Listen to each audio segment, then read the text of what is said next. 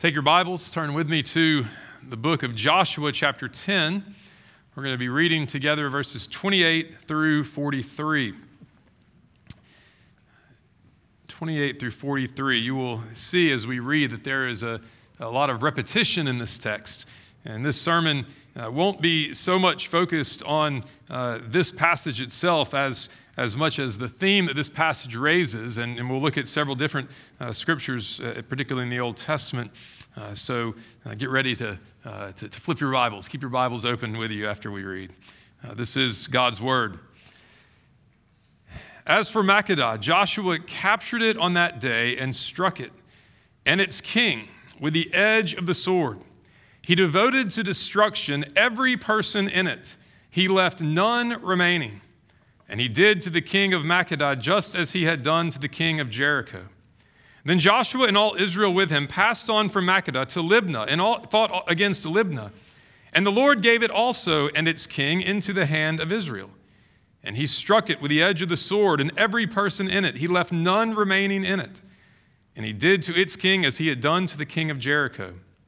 Then Joshua and all Israel with him passed on from Libnah to Lachish and laid siege to it and fought against it. And the Lord gave Lachish into the hand of Israel. And he captured it on the second day and struck it with the edge of the sword and every person in it, as he had done to Libnah. Then Horam, king of Gezer, came up to help Lachish, and Joshua struck him and his people until he left none remaining. Then Joshua and all Israel with him passed on from Lachish to Eglon, and they laid siege to it and fought against it. And they captured it on that day and struck it with the edge of the sword. And he devoted every person in it to destruction that day, as he had done to Lachish. Then Joshua and all Israel with him went up from Eglon to Hebron, and they fought against it and captured it and struck it with the edge of the sword, and its king and its towns and every person in it. He left none remaining, as he had done to Eglon, and devoted it to destruction, and every person in it. Then Joshua and all Israel with him turned back to Debir and fought against it, and he captured it with its kings and all its towns. And they struck them with the edge of the sword and devoted to destruction every person in it. He left none remaining. Just as he had done to Hebron and to Libnah and its king, so he did to Debir and to its king. So Joshua struck the whole land, the hill country and the Negev and the lowland and the slopes and all their kings. He left none remaining, but devoted to destruction all that breathed, just as the Lord God of Israel commanded. And Joshua struck them from Kadesh Barnea as far as Gaza, and all the country of Goshen as far as Gibeon. And Joshua captured all these kings and their land at one time, because the Lord God of Israel fought for Israel. Then Joshua returned, and all Israel with him, to the camp at Gilgal.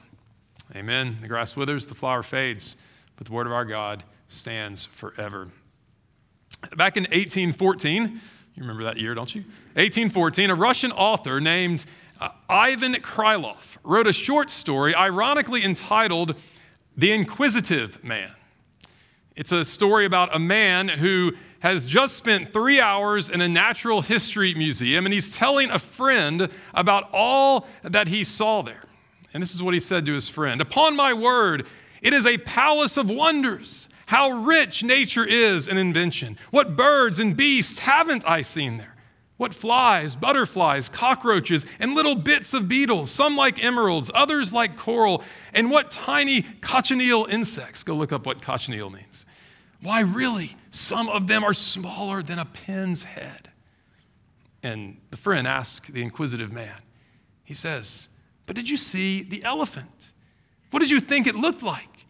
I'll be bound you felt as though you were looking at a mountain." The inquisitive man asked him, "Are you quite sure that there was an elephant there?" And the friend says, "Well, quite sure." He says, "Well, brother, you mustn't be too hard upon me. But to tell you the truth, I didn't notice the elephant." Now, that story by Mr. Ivan Krylov, thanks to a reference in 1872 by Dostoevsky, that story is likely the source of our modern idiom, the elephant in the room, right? That big glaring issue that we fail to see, sometimes on purpose, we purposely ignore, right? While we notice all the little details around it, some smaller than a pin's head, to use the language of Ivan Krylov. Now, as we've been working our way through Joshua, we've been noticing a lot of little details about God, his power, and his grace, and what God calls us to do in response to his power and his grace, who he is, and what he has done for us. But through these weeks, there's been an elephant in the room that we haven't noticed. At least we haven't noticed it directly and head on. We've alluded to it. We've seen it from a glance or from the side, perhaps. But for so many in our world today, this question is one of the great obstacles of faith in the Bible.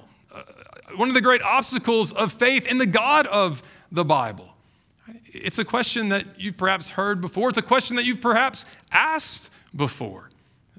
As you've read the Old Testament, you've wondered, how can I follow a God?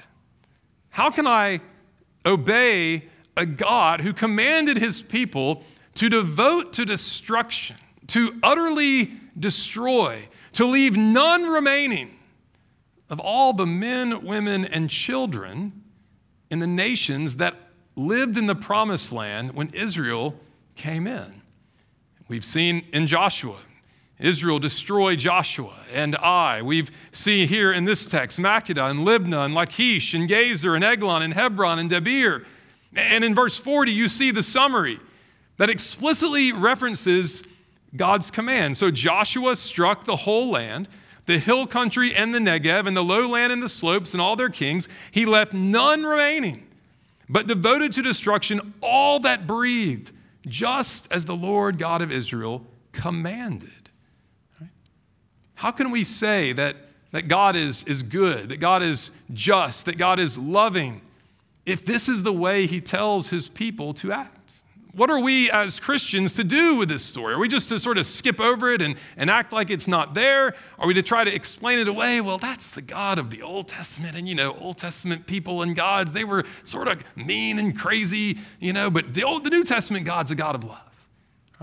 Or are we supposed to take this story, the story of Israel entering into the promised land? Is it a passage that we're to imitate today? Is the Judeo-Christian tradition also one of jihad, of death to the infidels?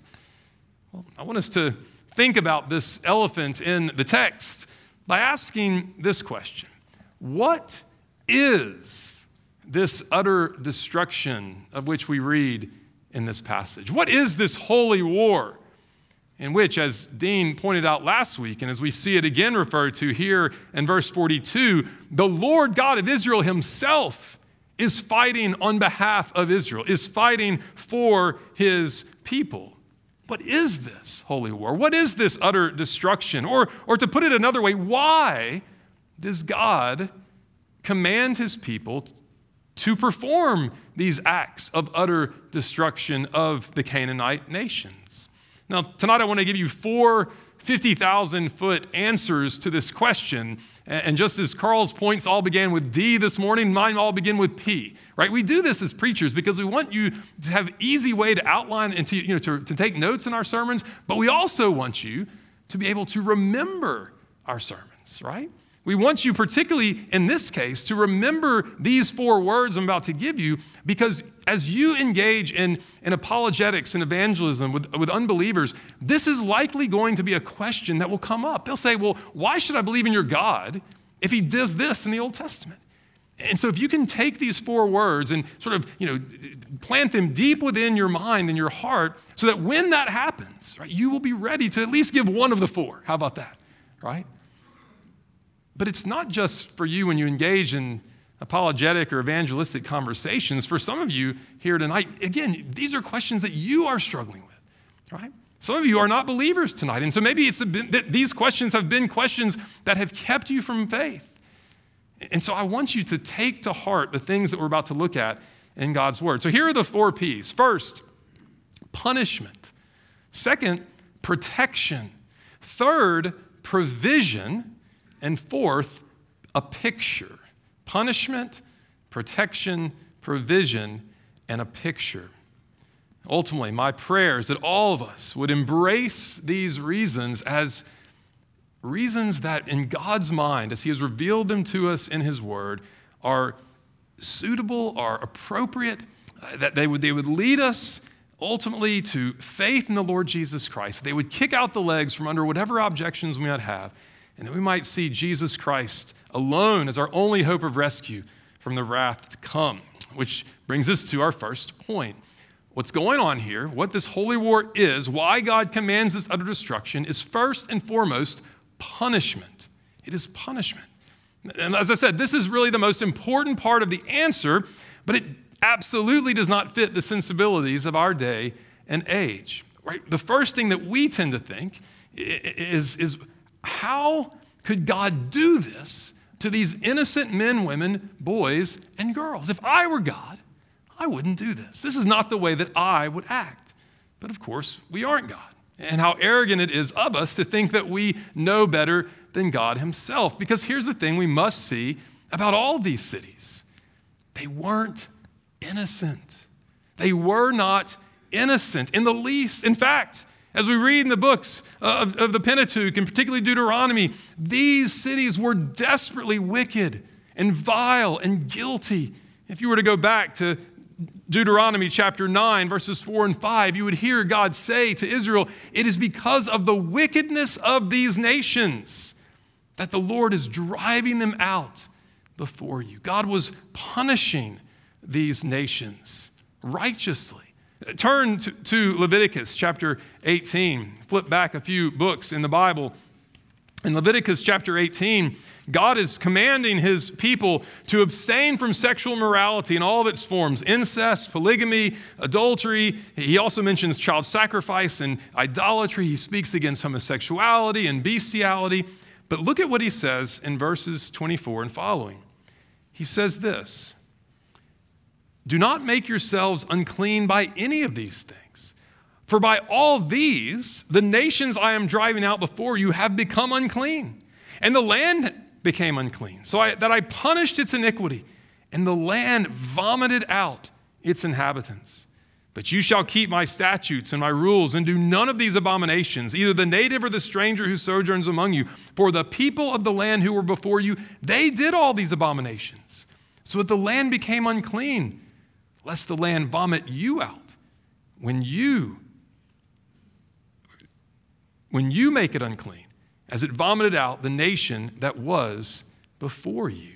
So you hear what God is saying here. From the oldest to the youngest, the Canaanites were guilty of sin, guilty of original sin and guilty of actual sins. They were guilty of all manner of evil against their neighbors, against their own family members, and of course, against the one true God. The land had vomited them out because they had defiled the land. They had become defiled in them themselves, unclean.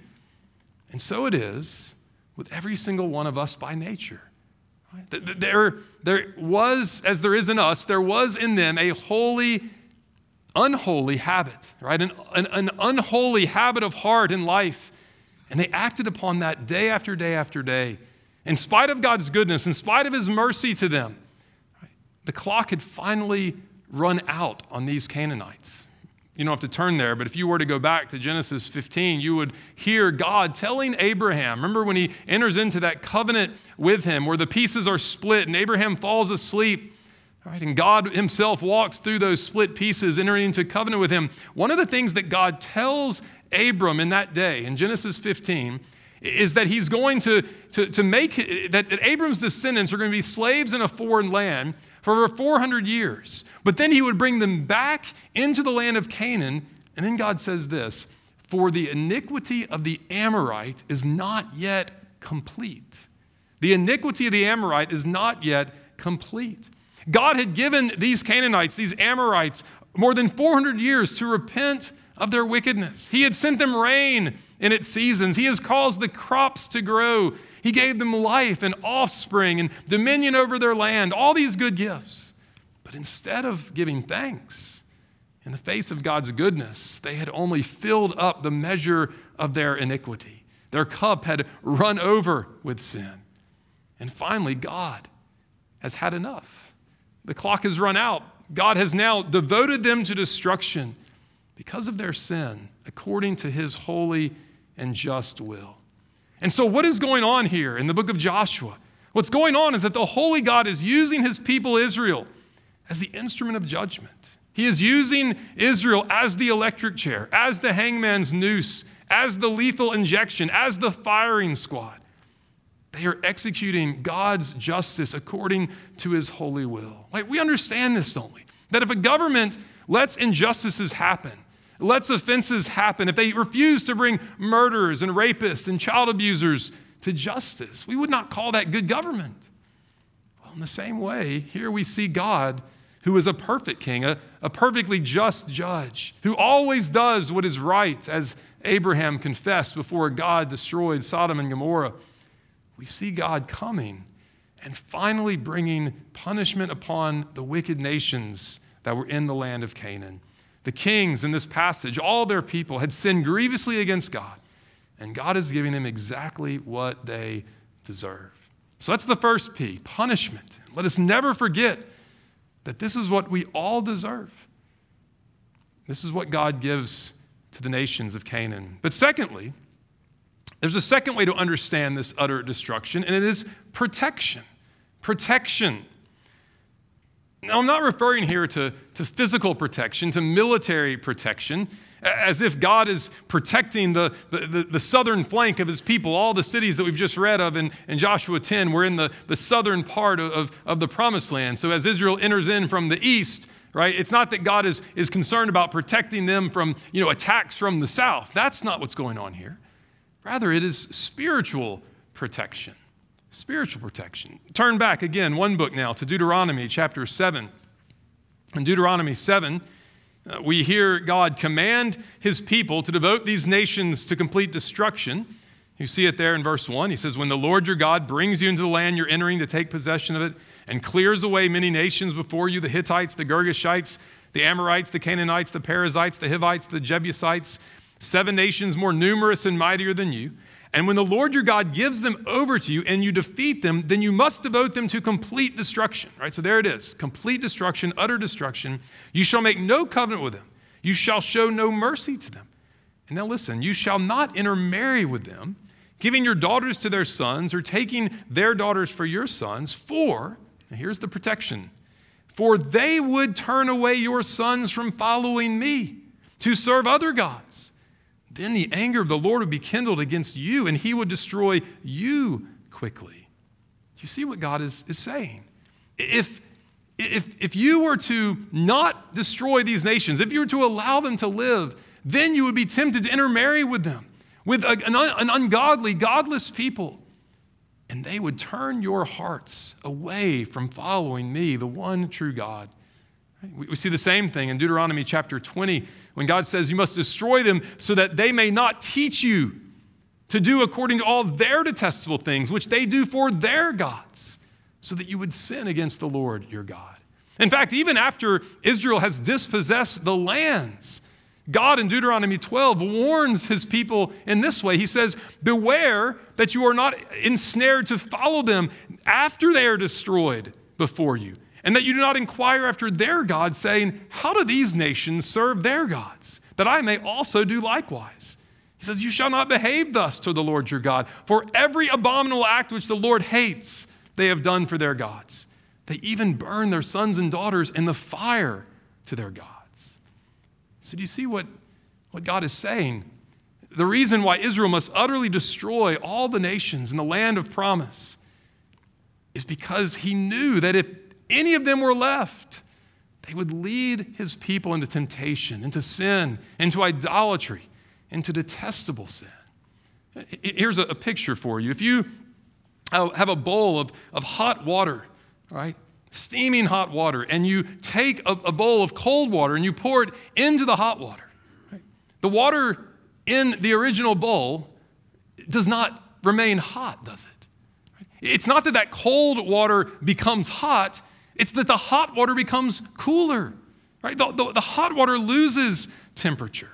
Or to change the image, if you take a healthy person and you put him in a room, an enclosed room with a person who is sick with the flu or with COVID, it's not that the healthy person transmits his healthiness to the sick person. Quite the opposite, right? The sick person transmits his sickness to the well person. Well, God knows his people. He knows our proneness of heart. that we are prone to follow the example of idolatry and sexual sin, even child sacrifice in these days. And so for Israel's own protection, he commands them to destroy every living person in the land of promise. Now, as we know from, if you've read the books of Judges and Kings, Israel doesn't do what God tells them to do. We see Joshua doing it, Israel doing it here. But eventually, Israel stops doing what God has commanded.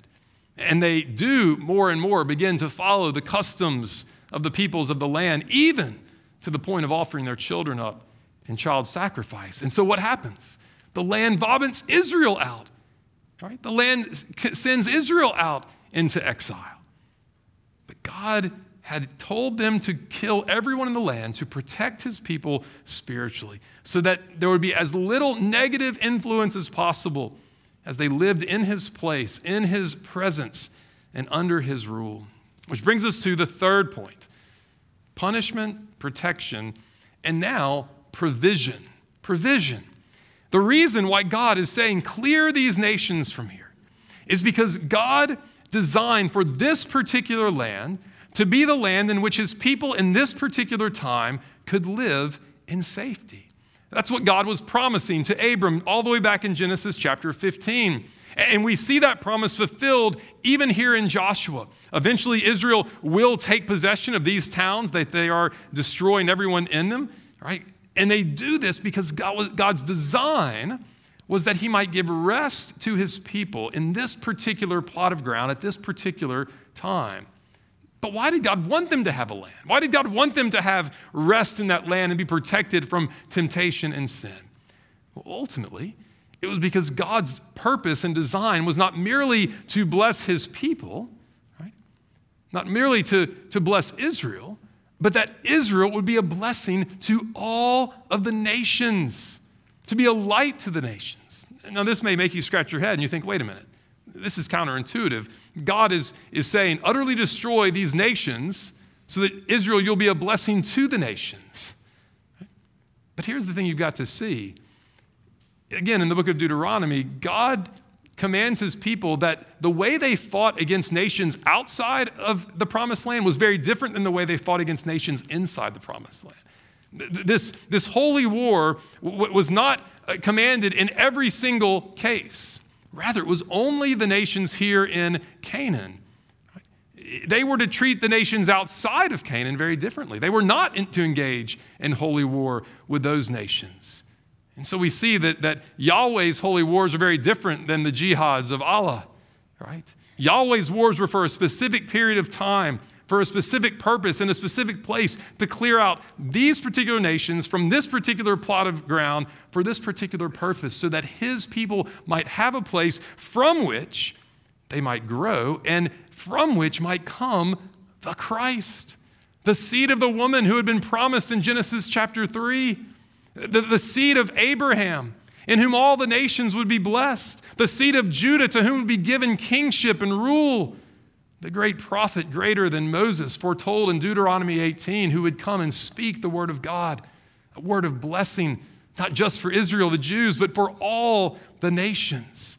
From this place, from this nation of Israel that would form, came the Messiah. Haven't we read this in Romans chapter 9 through 11, right? All the promises of God found their fulfillment because Israel as a nation had a land, had a place. But in order for them to have a place, God in his punishment and his protecting of his people had to clear out these other nations. But from Israel came Jesus, the Christ, the Messiah, as the fulfillment of all God's purposes, so that even the nations, as we've seen in Acts chapter 10, even the nations, even Cornelius, might turn from his wickedness, might turn to Jesus Christ in faith and bring rest, not merely a physical rest, but an eternal rest, a spiritual rest, a rest from our sin. Jesus came into the world that he might purchase this rest for all the nations, and he did it by utterly destroying the spiritual powers and authorities and kings that held the nations captive. And he did it by himself becoming the recipient of God's holy war. Which brings us to the final P. Punishment, protection, provision, and finally a picture. A picture. You see, this story of the conquest of Canaan is ultimately a picture, a foreshadowing of something that was going to take place both on an individual scale and on a cosmic scale.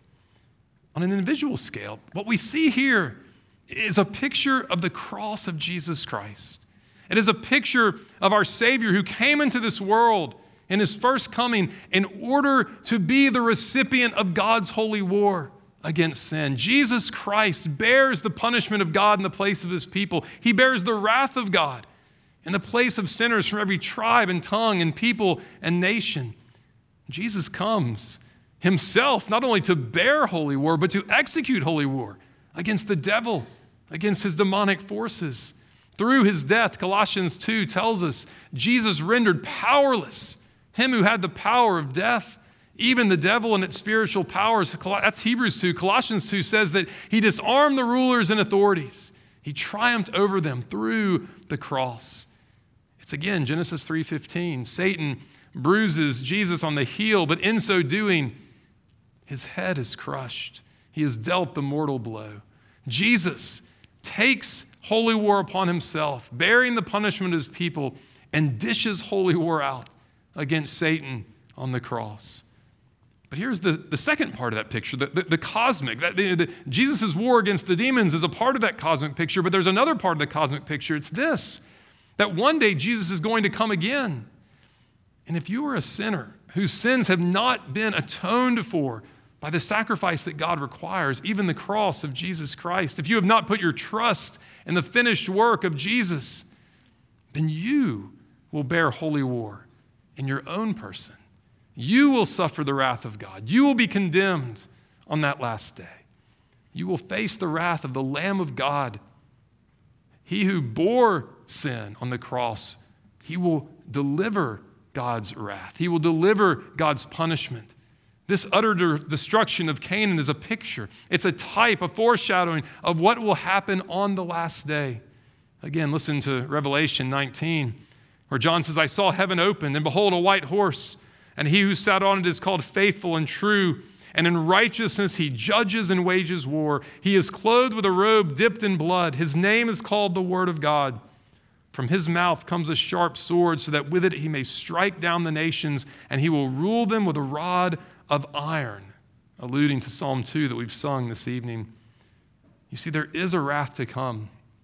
And part of the reason why the world cannot stand the book of Joshua and the story that it tells is because they do not like and love and will never like and love this idea of the wrath of God. But the Bible tells us that God's wrath is real. It is coming.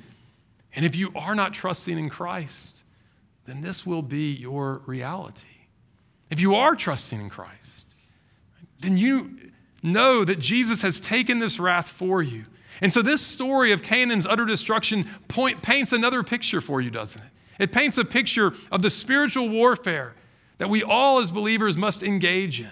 Right? We wage a holy war not against physical enemies, not against the nations physically, personally. Right? Paul says in Ephesians 6, our struggle is not against flesh and blood. It's against the world forces of darkness, the spiritual powers and principalities. And so we take up that whole armor of God to fight against sin, to fight against Satan, to fight against the world and all of its seductive power. The weapons of our warfare are not carnal, not of the flesh, but they are divinely powerful for the destruction of spiritual fortresses. We are destroying speculations and every lofty thing, says Paul, that's raised up against the knowledge of God. We're taking every thought captive to the obedience of Jesus Christ. We're fighting against the lust of our flesh. Right, we're seeking to do battle, presenting the members of our body as instruments, as weapons of righteousness. We're laying aside the deeds of darkness and putting on the armor, the weapons of light.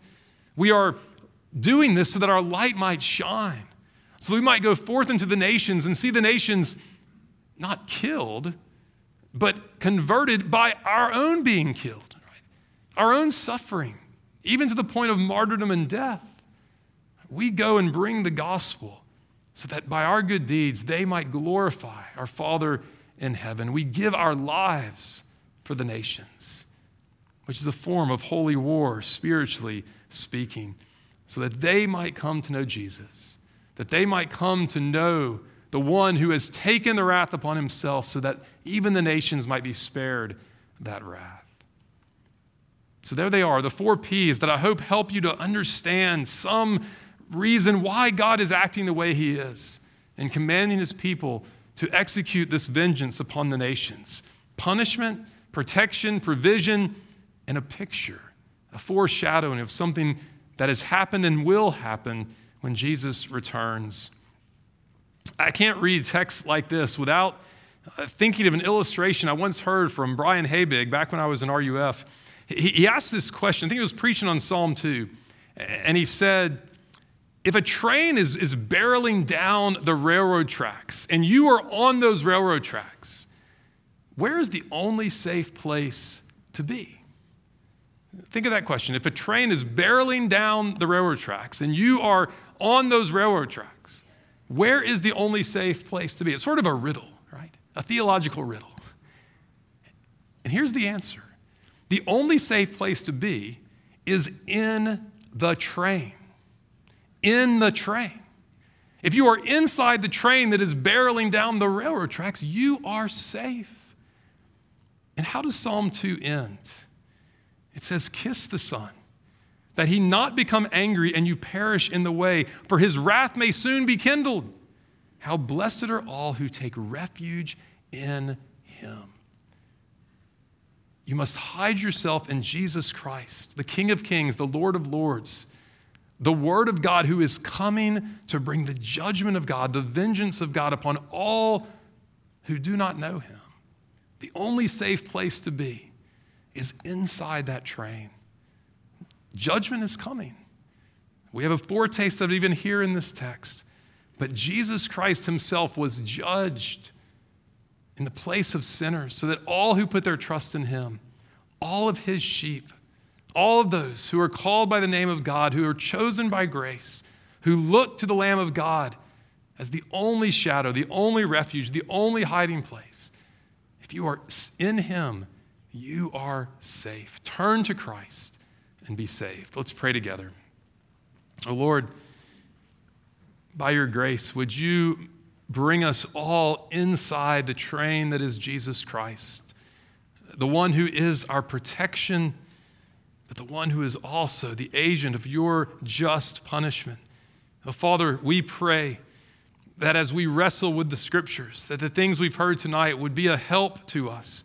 Lord, that you would be pleased to give us eyes to see, that we would understand your word, that we would understand our sin, that we would know beyond a shadow of a doubt the beauty of the gospel of Jesus Christ. Lord, we thank you that you are the glorious God, as we heard this morning, and yet you are a God not only of holy wrath, but a God of holy love. And so, Father, we pray that we would know the depths of both the wisdom and the knowledge, the rich mercy that you've given to sinners in Jesus Christ, your Son. Lord, open blind eyes, convert dead hearts. Lord, we pray that you would give us refuge in Jesus Christ. It's in his name we pray. Amen.